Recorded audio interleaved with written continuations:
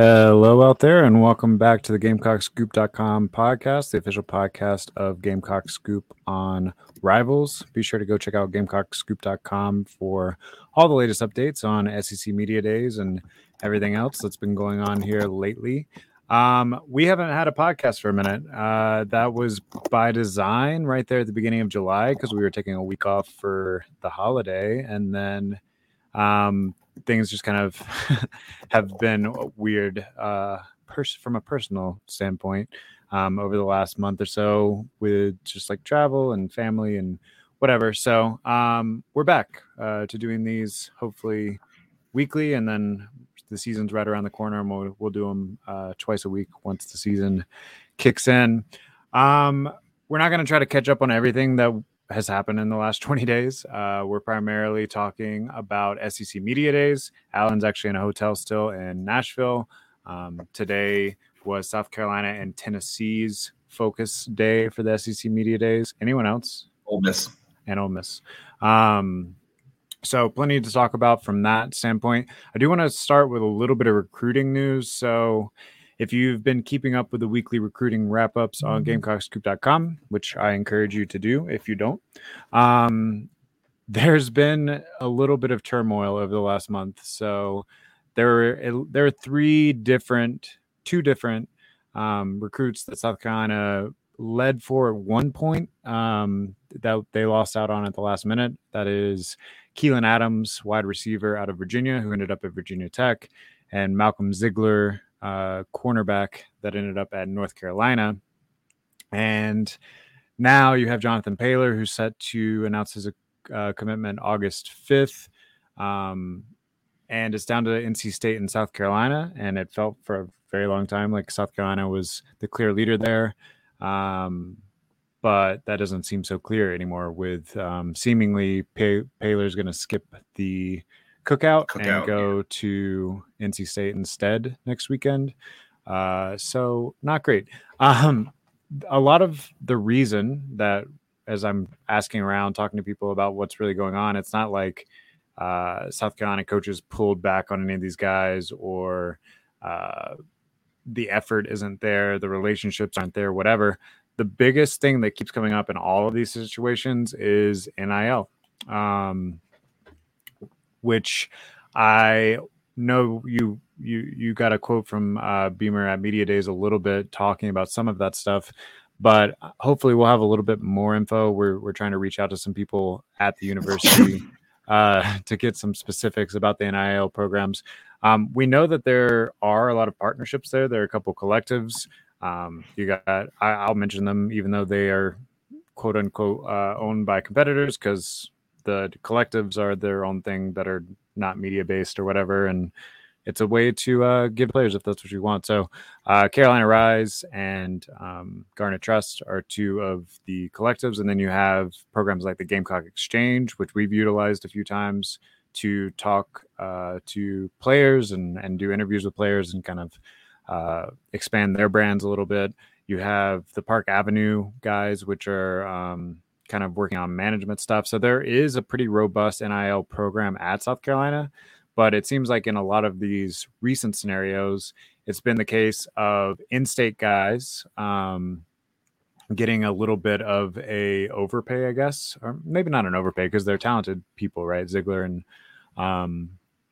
Adams are both very talented, but I guess a bigger chunk or a bigger upfront sort of NIL deal is being thrown forward. I don't want to speculate too much about whether or not South Carolina could match the offer or anything like that, or even like what that program fully is looking like.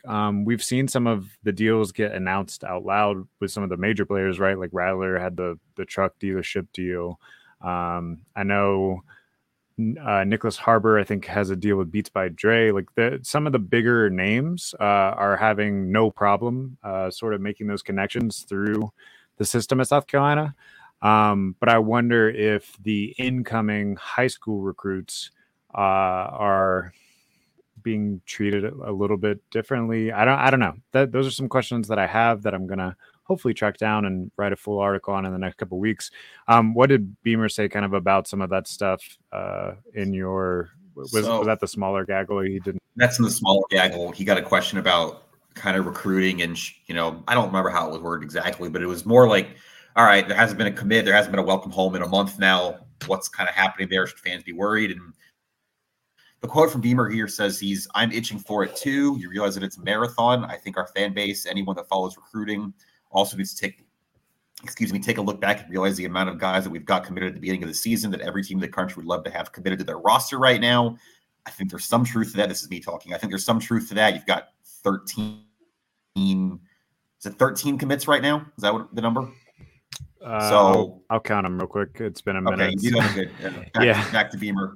That was a really, really big deal. It's still a really big deal now. Do I wish we had more welcome home tweets the month of July? Absolutely, but the month isn't over. We'll see what happens. You realize it's a marathon. Signing day is 5 months away. There's a lot that's going to happen between now and then. It's not like we're not in the mix for guys. As a competitor, I don't want to lose. I don't want to lose anyone. But I learned a long time ago as a coach that you're going to lose more guys than you get in recruiting. Some guys chose to go elsewhere over the last month or so. Here's an interesting part: whether they chose to stay with their in-state school or go play with the defending national champs, whatever it might be. I don't like that, but let's not forget about the guys that are committed to us and will make up the bulk of the 2023 class. And then there were 2 different points today. This is going back to Ziegler and Paler, I think.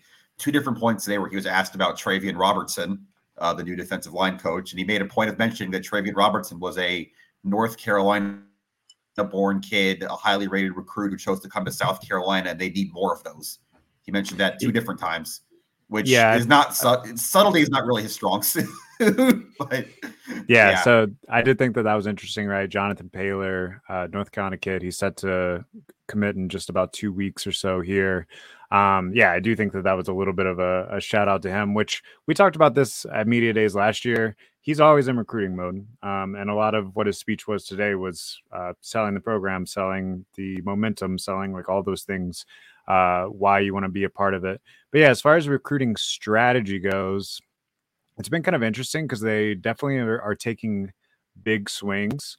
By the way, I think that they're still in pretty good position with Dylan Stewart, who we've had a future cast in on Gamecock Scoop since November of 2022. And then a couple of other people on Twitter or whatever kind of started to get on board in the last few weeks. And I also think that they're still in good shape with Daniel Hill, although Daniel Hill lives pretty close to Alabama. I believe it's like a 45-minute drive from his house in Mississippi. And I think he's attending Alabama's cookout next week, which, I mean, you could say maybe that's just purely like it's an easy drive, 45 minutes versus 6 hours or whatever to South Carolina. But obviously competing against Bama is always going to be a little bit of a struggle. Although I think right now you should still feel pretty good about Daniel Hill. So it's not all doom and gloom. They've taken some big swings. We've also seen both off seasons so far. They tend to rely a good bit on the portal and have had some success at filling positions in the portal. So like it's a strategy that can work, having like a little bit of a smaller recruiting class and then leaving those spaces open for the portal as long as you hit. And we saw at a position like running back this offseason that sometimes if you miss on all of them, then you end up starting a wide receiver at running back. By the way, I think everything that I'm hearing chatter-wise about Dakarian Joyner is that he's really adjusting well to the position. I know that came up a few times at Media Days as well. Yep. So I'm not saying like he's not going to be successful as a running back, but obviously if you had a true running back that you got out of the portal or whatever on the roster, he's probably not slated to be the starter like it looks like he is right now. So yeah, I hear what the fan base is saying right now with some of the doom and gloom, and that it's no doubt that you have lost a couple of guys that you at one point led for lately. But I also think the strategy sound. Those guys didn't forget how to recruit all of a sudden. And yeah, there might need to be some more attention to what the NIL strategy is to make sure that stays competitive. I was trying to figure out just by Googling kind of where South Carolina stands in the pecking order of the SEC as far as their NIL funds go.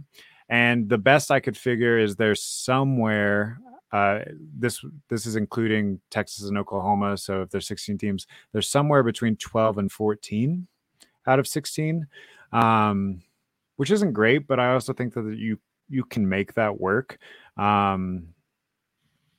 don't know. I'm interested to kind of see what I can dig up in the next few weeks about how the last year, which we saw a lot of changes in South Carolina's NIL program over the last year with the partnership with Park Avenue, with the introduction of the Gamecock Exchange, with bringing some more attention to Carolina Rise and Garnet Trust as far as the university itself, kind of promoting those. I'm wondering how that's going, basically. So hopefully we get a little more info on that here shortly. All right, let's shift our focus more to SEC Media Days. If you go to GamecockScoop.com right now, you can see like kind of a summary article that I wrote on his main podium appearance, which of course was also streamed on SEC Network and stuff. What were your takeaways from that? And we can get into some of the more little side gaggles and stuff where you got to talk to some players and hear from them a few other times. What was your takeaway from the main stage experience? Yeah, I think the big thing here, and you always, when you're looking at a main stage, all right, they're not getting into anything nuts and bolts. They're not giving you government secrets. It's on television. You got to take that with a grain of salt. You're more looking for, okay, what are they trying to sell? What do they want you to know? What do they want the 1,000 people here that are credentialed to leave thinking, the ones that maybe don't cover South Carolina? And I think the whole message here is it's going really well. He was quick to mention the season ticket sales, the social media, the energy, all of that. It all has to be better, was his kind of message. He mentioned offense got to be better. Can't turn the ball over as much. Got to stop the run better. Everything needs to be better. Got to be more consistent. That was his main thing. He mentioned, I think, 3 different times how they scored 6 points against Florida, then scored 63 the next week against Tennessee. Clearly that stuck with him, the kind of Jekyll and Hyde, peak and valley nature of that team last year. So that was kind of my general, everything has to be better, although it's going really well right now. And then if I could, I wrote a little bit about this later too, but there's one line, if I had to pick out, that I thought was interesting and he was up front and he said, we're going to have a lot of true freshmen playing at pretty much every position. And I did a little bit of speculating. I'll be on the website later, kind of about what that might mean. Yeah, but and I'd be interested to. Yeah, no, I was just going to say I'd be interested to speculate with you right now.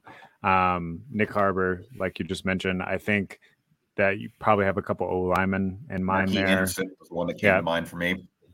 Big Tree, maybe Jatavius Shivers. Because DJ Braswell, I mean, you're going to need running backs from somewhere. I think without a doubt, Braswell is going to get a lot of play. He also might get a look at punt returner, which he did a good bit, or kick returner, which he did a good bit in high school. You still have Leggett too. Right. And you brought in the Eddie Lewis for punt returner. So maybe not, but he did do some of that in high school. So we'll see. On defense, you're going to definitely see some freshmen at linebacker. Pup Howard's probably going to play a lot. Yeah. Maybe some edge like Desmond Umeozulu. That's kind of what I was speculating too. You need bodies there. And then in the secondary, I mean, Jalen Kilgore looked really good. Xavier McLeod too. I think he was going to play a little bit. Yeah, that's a good point. And then obviously, if you're counting like JUCO guys, Elijah Davis is going to play a ton. Right. But yeah, so I mean that tracks. I did think it was funny that he started off his speech referencing your stat about the word count from last year, which kind of went a little viral, and then people from other websites stole it and created a graphic and didn't credit you, which is kind of annoying, but whatever. Eventually he saw it either from us or from Saturday Down South or all those other places that stole it. But anyway, he mentioned that his kids basically were like, hey, don't talk so much this year. And he did pretty much the exact same thing. Yeah, the word count was almost to the word the same as last year, and he got second again. Not that actually matters. I tweeted earlier that like he could have talked for another hour and it would have been fine with me because I just am starving for football and content right now. So, talk your stuff, Shane. It's talking season. Yeah, that's aptly named. Exactly. So yeah, I don't have a problem with that at all. He is an ambassador for the program, and like we've talked about before, he's gonna be in salesman mode pretty much all the time. A couple of other things that stood out to me from the main stage appearance: turnovers. He mentioned as a huge emphasis, both offensively and defensively. I had kind of forgotten that they have or I guess been in last place in the SEC, but led the SEC in offensive turnovers the past 2 years, which is something that they're trying to clean up. But they've also been first and second in defensive turnovers, so it's kind of balanced out a little bit. If you can keep the defensive opportunities high and clean up the offensive ones a little bit, I think that accounts for probably one or two more wins right there. Which actually next week will be a good episode to listen to. We're going to go into our staff picks across the board, but also you can go ahead and read those on GamecockScoop.com if you want. We were optimistic. Something that the SEC Network crew was talking about today, because I watched it on TV while you were in the room, was that South Carolina's win total was like 5.5 or something from Vegas, and I think all of us picked at least 8 wins in the staff picks, so something's got to give there. Other 5.5 does feel low to me. It feels very low. We'll get into it next week, but yeah, I guess other things I would take from today. He did mention just a couple like housekeeping things. Someone asked him if they're exploring any more portal options. He said no. So the roster's the roster now. No real surprise there. But Jalen Nichols, not ready for camp. Again, we knew that was going to be the case. I don't know how much you're going to see him at all this year. The media guide quoted Nichols as, I actually wrote it down, but unlikely or will miss most, if not all of the season. So that's in the South Carolina media, which we knew, and he said nobody else is going to be injured for the start of camp. He said Jordan Strachan and Mo Kaba off their respective ACL tears will be a little bit limited to start, but quote, should be 100% for week 1. So on the injury front, aside from, your starting left tackle is a devastating blow, but other than the one we already knew about, you're okay on the injury front going into camp? Yeah, and we're expecting probably Ja'Kai Moore to start off the season there. I think it has to be. I wrote some words about this today too that'll be on the site either tonight or tomorrow. Ja'Kai Moore is the only guy on this roster who's played left tackle at South Carolina other than Nichols. Now, you've got options there. Like Tyshawn Wanamaker's played right tackle. Do you want to kick him to left? You might have to if something happens to Moore. Cason Henry's raw, but the staff likes him. He was in games last year. He's only played right tackle. Nick Gargiulo played all 5 spots at Yale, but left tackle was not his main position. Is that an option? I don't know. Do you want him on the interior? Sidney Fugar, he's played right tackle. You've got a whole lot of guys that have played right tackle. I think the challenge for this staff over the next 44 days till North Carolina is figuring out who you feel comfortable putting at left tackle if something happens to Ja'Kai Moore, because I do think that is your starter, but you got to figure out the rest of that depth chart quickly. A couple of the freshmen, Anderson projects as a potential left tackle eventually, but is he ready? It's hard to be a freshman starting at left tackle in SEC for sure. A couple of other just like little notes that I noticed. He said that the team last season had the highest GPA in South Carolina history, like not just his history here, but in the university's history, which I thought was pretty cool. Like you mentioned, ticket sales up 106%. So obviously some enthusiasm there. I thought a couple of things were small but interesting as far as just clarifying notes. He talked a little bit more about his relationship with Dowell Loggins, and it really sounds like that they had been in touch for the last several years after being friends, years and years ago, meeting on coaching staff. And that we have talked about this, that he really likes the blend of the NFL concepts with the time that he spent on offensive staffs in college. Arkansas and Penn State are the two that he mentioned there. And then the other thing was that it sounds like Dakereon Joyner is made the permanent move to running back. We kind of speculated on that a little bit last week when we saw it come up in the media guide on GamecockScoop.com. But it said basically someone in one of the gaggles, I guess yesterday or today, called him a wide receiver, or the MC called him a wide receiver, and Takarian Joyner corrected him and said, "I'm running back." So it seems like everyone is kind of like bought into that position shift. We can speculate that. I'm sure we will between now and September 2nd. That is quite a gamble if that's what you're going with. And I realize some of it is necessity based and it's going to be running back by committee in a lot of cases, but yeah, it's a hole. There's no way around it. Yeah. I mean, they did, while I was watching the SEC Network broadcast, they did show a couple of his quarterback keep plays from the last couple of seasons that worked out pretty well. And I mean, I need to go back and watch a little bit more tape, but if you go back and watch the tape, I think he definitely moves like a running back at times with the ball in his hands. I'm interested to see how much this offseason he has bulked up. I believe I told you if he ate a lot of ice cream and milkshakes or whatever, then maybe it could work out because he definitely is a little on the lighter side for running back, but he's got the height already. So if he filled out his frame a little bit and completely just is leaning into it, I could see it working. We haven't done bold predictions and stuff yet, but I'm starting to formulate one around DK and how many yards he puts together this season based on what I'm hearing and the little bit of film that I've watched so far. So we'll see. Yeah. And then I guess kind of your other concern, we've talked about left tackle. We talked about running back.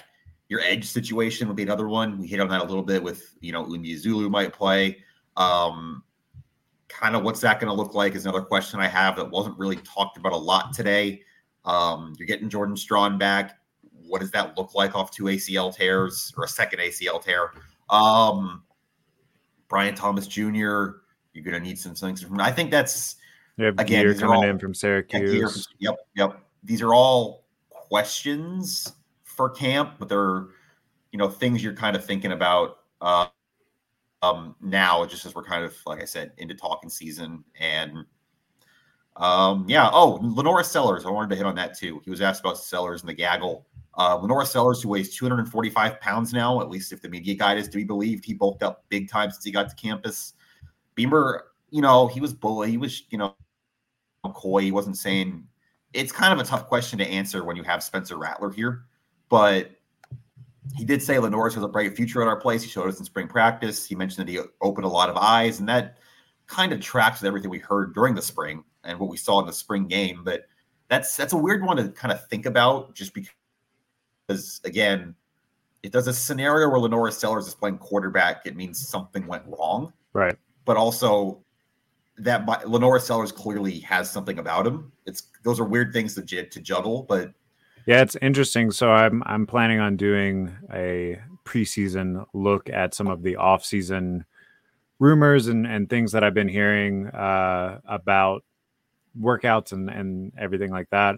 And it's possible that the last two additions to the 2023 class might end up being some of the most impactful. So like you said, Sellers, who probably won't be a huge impact this year, but sounds like diamond in the rough, like we've kind of mentioned him a couple times. And then Elijah Caldwell, wide receiver that got added pretty late. I've heard a lot of really good stuff. Maybe the most developed of the freshman wide receivers thus far. Now, again, maybe don't feel that impact this season because the wide receiver room is so deep.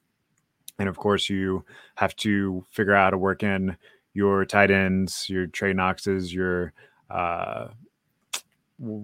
Josh Simon. Yeah. And then obviously tight end room. You're going to definitely try to get the ball in Nicholas Harbor's hand. So maybe he doesn't pop immediately, but that's someone that I'm hearing was a hit, even though he was a late addition there. So yeah, that's kind of the takes from today. I don't know if you had anything else kind of so days, but I mean, I'm looking through some of the notes that you had from the little gaggles and stuff. Were there any takeaways from the specific players that you got to talk to? Yeah, I'll have some more stuff next week. Tonka Hemingway seems primed for a big year. I think you can make that statement. A, he's going to be playing a ton of snaps because they're going to need him. B, he seems to be a little bit bigger than he was last year. He mentioned he was playing inside right now, not outside. I think Travian Robertson's another thing you can point to today that Beamer was excited about. Tonka was excited about. Players in general seem to be excited about kind of what's already happening there as, new defensive line coach. I'm kind of sneaky in on Tonka this year. I think that's just something that's going to work. You talk about bold predictions. Maybe he leads this team in sacks. I don't know. I got a few weeks to think about it, but I kind of felt better about, maybe not better is the right word because I wasn't feeling bad, but you feel good about Tonka Hemingway going into this year, I think. Did anyone ask him about moving around? Or are we expecting him to play some on the outside too? I asked him. He said right now he's working inside. He wouldn't say if he's never going to be playing outside or anything, but he said right now it's just doing inside work. Yeah, and I think we saw Elijah Davis more in that role, I guess, during the spring where he was moving out. And then, like you said, we brought in Jatius Gear since then as well. Yeah, so maybe and Strahan's back. Maybe you're feeling a little bit better about the D-line at this point than you were a few months ago. I know that the run game, like the run defense, is something that came up a couple of times today. Yep. That's definitely going to be a point of emphasis. But honestly, something that I think for some reason I'm feeling optimistic that that's going to be better than it was last year. I think it's because there's a little bit more talent at linebacker. Now you don't have as much experience at linebacker, so I don't know if those two things sort of cancel each other out. You also have two safeties that have a year under their belt that are both willing to come up and stop the run. That was a Beamer comment today too on the main stage about C-gap run stopping safeties, corners. Right. So I actually am feeling sort of optimistic about that, but they get tested pretty much immediately defensively, although maybe a little bit more through the air in week 1 against North Carolina. I watched a little bit of the SEC Network broadcast and like some of the things that they were saying about South Carolina.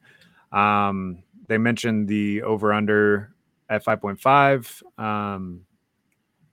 They weren't super bullish about it, that being too low, although a couple of them, kind of acknowledged that Shane Beamer and the way that they run special teams, the way that they kind of take chances on 4th down, the way that they are good for a trick play or two in an opportune time, whatever, so far has earned a couple of extra wins. And so they think that maybe the 5.5 is underestimating that element. And then, I mean, we both just went through the schedule whenever we did the staff picks. It's not as scary looking to me as it was when we looked in the spring, and I don't know why. But I think the rub is, how do you start? Can you? That's kind of everybody I've talked to this week, just other media members, people. It's kind of that start, right? I mean, that's a big. I mean, we can't say it enough. We're going to say it enough in the next 6 weeks. That is a huge week 1 game, just in terms of being a coin flip and kind of what that can do for you or do against you. You got to go to Georgia. You got to go to Tennessee. You got a Mississippi State team that I am not remarkably high on, but I still think is dangerous and can pose some problems for you in week 4. You have the bye week in week 6. And I think, honestly, if you're asking questions about this season, it's what's the record of the bye week? Because I think most reasonable people would say you're going to beat Furman and lose to Georgia. And then it comes down to, you've got 3 games at North Carolina, neutral site, Mississippi State at home, Tennessee on the road. So you got a neutral, a home, a road, 3 games, 3 different situations, reasonably toss-up-y, I think, to some degree or another. 2-1, 1-2, 3-0, 0-3. I think that might be your season, those 3 toss-ups. And I think the reason that each of us, and we'll go game by game next week when we talk about it, but I think the reason each of us ended up at 8 or more wins is because we had them going 2-1 out of those games that you're mentioning. I think that's what it's going to have to be. But it very easily could go off the rails if you lose to both North Carolina and Mississippi State.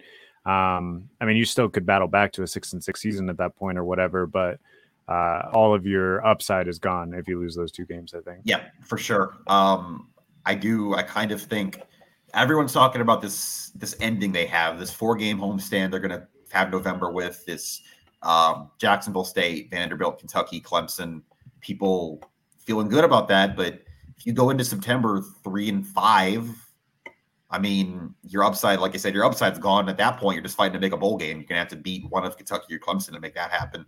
I think this comes down to September, which is a scary proposition, but maybe not as scary as it would have been last year when you were breaking a new quarterback and everything like that. Yeah, and for those of you that are curious, on GamecockScoop.com, I've already done the first 4 weeks of the season previews, looking at what teams have coming back, how they match up with South Carolina, etc. I did pick them so far to beat North Carolina and Mississippi State, but they're both very tight games. And so I was I did Mississippi State most recently, and I was pretty struck by how much they have returning, which is quite a lot on both sides of the ball, including their quarterback that was very good last year. Now, was he good because of Mike Leach's system? Is that going to be different? Now, granted, their defense was very good last year too, and now their defensive coordinator is their head coach. So I think they're one of the hardest. Mississippi State's one of the hardest to project their whole schedule, really. And then, how they're going to match up against South Carolina. But I think the key really to the season is Spencer Rattler the guy we saw the last 3 weeks of? Got a question in there about that today. Not at media days. I wrote a thing like biggest questions coming out of media days, and one of them is Rattler. That's the. And that was a lot of what the SEC broadcast kind of focused on too. If he is that guy, I think sky's the limit. Outside of maybe Georgia, you should be able to compete with any team on the schedule. If he's as inconsistent as he was last year, then I think you're middle of the pack once again. So that'll be the question. It's consistency was another big word from everybody really today. I think I heard that even Kai Kroger, I think someone asked him, kind of tongue in cheek, but also kind of serious, like, what can you improve on? And he said, I need to work on my drop time. If it drops off by a second, it can mess up a punt. You can shank it. I've been working on timing, trying to get hang to like, everything has to be more consistent. Everything has to be better. Again, kind of tying it full circle tone from everybody today. I don't want to use the word urgency because I think everybody has urgency. It's college football. It's the SEC. Like, I think you're always kind of in the pressure cooker, but I think there is a real sense of we need to take advantage of the momentum, kind of strike while the iron's hot kind of thing. Like, you got Rattler back, you got Wells back, you got all this momentum. You won 8 games last year. You're tracking for another really strong recruiting class. Like, the time is now to make something happen. Yeah, I mean, really, in a lot of ways, and I think I personally feel much better about the Beamer era thus far than I did about the Muschamp era thus far, probably because you had Muschamp's history at Florida to kind of always keep that doubt creeping in your mind, whereas this is Beamer's first head coaching job. But there's a lot of similarities heading into year 3 for both of those tenures as far as where the momentum feels like it's at and whether or not you can seize it. Obviously, year 3 of the Muschamp tenure did not seize it. I believe they opened that season with a loss to North Carolina, if I'm not mistaken. In Charlotte. So we'll see if Beamer is able to seize that momentum, because you're right. There's plenty of positive plenty of things going in the positive direction, but if you don't take advantage of it this really year, quick. Then exactly. Especially with the schedule, it can go. We could be sitting here before September's out, and they're 1-3, 1-4, 2-3. Like, it goes quick in the SEC, and especially when you have a front-loaded schedule. Yeah. Well, I am definitely stoked to get started and see how it's all going to play out. And this was the official kickoff sort of SEC Media Days. Always makes me feel like, right, football season's here. Before the media picks come out, which I think they'll probably come out any time tomorrow. Now. It's tomorrow. I thought it was this afternoon for some reason. The ballot deadline is 5:00 Nashville time today, which it's 3:49 here now. And then they tally it all up tonight and they release it tomorrow morning. Let's hear your predictions. Who's give me a rundown of the East. I can't remember what I put now. I think I have it on the website too, but Georgia 1, Tennessee 2, South Carolina 3, Kentucky 4, Missouri 5, Vanderbilt 6, Florida 7, I think is what I put. Wow, Florida last. I am very capital B bad for Florida. I didn't think they were that good last year. You lose Anthony Richardson. I'm not a big believer in that defense either. I do think the running back, ETN, he's back. That's going to be a problem. I also think their non-con schedule is brutal. They're going on the road to Utah week 1 in altitude, obviously, and then they play Florida State, obviously, at the end of the year. Florida State's a team a lot of people are high on, myself included. I put them in the playoff. Spoiler alert, Gamecock Scoop picks. Yeah, I'm pretty out on Florida. I don't know. I mean, there's also a scenario where halfway through the season they fire their head coach, and then the wheels completely come off. So it's also worth remembering too. Like I say that like it's outlandish, and I understand how it sounds putting Vanderbilt ahead of Florida. It just doesn't. It's like saying 2 + 2 is 5, kind of. But Vanderbilt did beat them last year head to head. There is something to that. Honestly, I was trying to find a way to put Vanderbilt at 6th whenever I put in my picks as well. And I just put them at 6th and Missouri at 7th, and I think Florida at 5th. But I think I could see any of those 3 kind of being Missouri is another one I've got questions. Brady Cook's back. I is don't that a know good thing? Exactly. You've got this Sam Horn who was a 4-star, and he hurt himself playing baseball in the spring, and we're not really sure what's going to happen with that. Couple good skill position players. There's a lot of questions there too. But South Carolina is yet to beat Missouri under Shane Beamer. So. That's another we're talking about. Just again, we're going to do it next week. But breaks, points in the schedule, that back-to-back 2 road trip, Mizzou A&M. Yeah, I kind of think you go 1-1 there, just because it's hard to win on the road 2 weeks in a row, and I think they're talented enough to win one of those games. I think I had them winning Mizzou and losing A&M. I think, but it's hard to win both those games. And if you're a South Carolina fan and you offer them, okay, you're going to win 1, lose 1, I think you take the Mizzou win, right? Just to like stop dealing with Eli Drinkwitz beating you every year. Yeah, I think that's. I mean, it'd be really cool to go into A&M and get a win there, but sure, I guess there's a debate to be had there. But if you could only have one, yeah, get the Mizzou monkey off your back for sure. Yeah, like Kentucky last year. Yeah, exactly.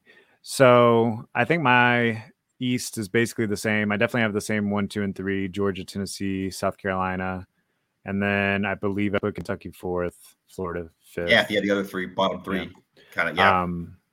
What about your West? Again, if I'm saying this wrong from what I put on the website, I'm just doing this off the top of my head. LSU 1, Alabama 2.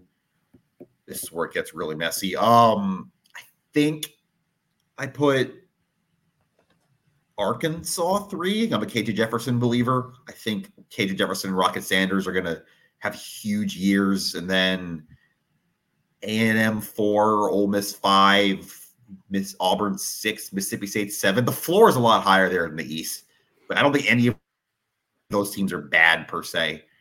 No, I think that's all 7 teams bowl eligible division by the end of the year. Yeah, and I think 3 through 7 is a jumble. Like it could be. I think Alabama and LSU are 1 and 2 pretty clearly, and then after that, it's a mess. I don't remember exactly what I put either. Which, if you go to GamecockScoop.com, you have our staff picks, but it's just like our aggregated staff picks, so it doesn't matter if I get it wrong. I believe I picked, go ahead. No, you're good. I believe I picked Bama 1, LSU 2, Ole Miss 3. I think that I like what they did in the transfer portal for the past 2 seasons. Really, their recruiting's been pretty good, and Kiffin, I don't know, that his teams have an edge usually. But Arkansas 4, and I struggled with which order to put those in. Texas A&M has that best recruiting class ever. Is sophomores now, although a lot of those guys transferred out. And then Mississippi State. Play calling question for me. I just don't know what the Petrino thing's actually going to look like. They also play. Maybe this is another episode topic. We could talk like fun non-conference games this year. They play Miami in I think week 2.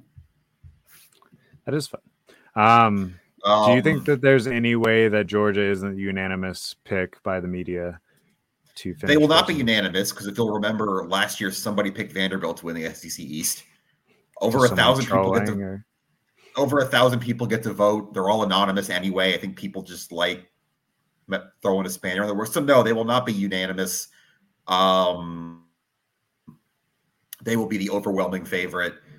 I'm more interested in the West. I want to see who people pick between LSU and Bama mostly. I think it skews LSU just because of the quarterback question in Alabama, but that's why I put LSU there at least. But I think also people are trying. It's to the point where it was kind of like with the Patriots in the NFL over the last like 5 years, where people were trying to be like, this is the year that the demise starts. I think that people are trying to call their shot on. I do think there is a legitimately fair Alabama question to ask about. All right, you don't grab a quarterback in the portal who was mediocre at Notre Dame in April if you're happy with your other options. Like, you know what I mean? Like, I know Tyler Buchner had some moments at Notre Dame. He played really well in the Gator Bowl against South Carolina, but he definitely wasn't great. He didn't win that job out of camp, I don't think, or he got benched for Drew Pine in the middle of the year. So if that's what you're grabbing in April in desperation, I don't know how else to interpret that, I guess is how I should say it. Like, you don't grab a quarterback in April if you feel like you're fine at quarterback. At the same time, I'm looking over the last few years of Rivals rankings. The class of 2021, Bama was number 1 overall class. Yeah. Oh, they're still loaded. Like, that's class of 2022, Bama was the number 2 overall class. And yep, I mean, they went 10-2 last year in the regular season with Bryce Young. Yeah, and I think anybody reasonable would say they're at least downgrading at quarterback. How much they're going to downgrade that's up to you, but it is a downgrade without question. So yeah, and then the class of 2023 was the number 1 class in history or whatever it was. But I agree with you. They have a quarterback issue. I think they're still going to win 10 games because they're loaded and the flip side of that too. The flip side of that is those 2 games they lost last year, LSU, Tennessee. They get both those games at home this year. They were both on the road last year. Maybe that kind of evens things out a little bit. I think they're like big road games or A&M and Auburn. So I also think we might be overrating Tennessee, but we can talk more about that when we do our game-by-game picks. But I think us as like the media in general might be overrating Tennessee. I don't know if Joe Milton is as good as Hendon Hooker was. I don't think he is. I know he played well in the bowl game, and that was the last time we saw him or whatever. But I think there is and maybe I buy into it too, a general respect's not the right word, but thought or belief that Josh Heupel's a good enough offensive mind that he can figure it out. Like, even that first year at Tennessee where they were not a great football team by any means, they still scored points. That system, I mean, they ran South Carolina out of the stadium, and next time they were in Knoxville, even without anywhere near the offense they had last year. So I think the belief is more Heupel-based than Milton-based, that he's just going to be able to scheme his way into stuff. But it's a fair question to ask, and I'm sure we can get into it next week. Yeah, I mean, I have no doubt that they're going to be pretty good. I just don't know that they're like the consensus number 2 that we're putting them as, but I think they're the default number 2 because they have less questions than South Carolina. But losing the OC too, which that applies to everybody in South Carolina's schedule in September except Furman, I believe, new OC on both sides. Right. But their OC took the South Florida job, and they promoted. I believe they promoted from within. They made their QB's coach the OC. Which, yeah, is Heupel just the de facto OC at this point, probably. He's pretty much, yeah.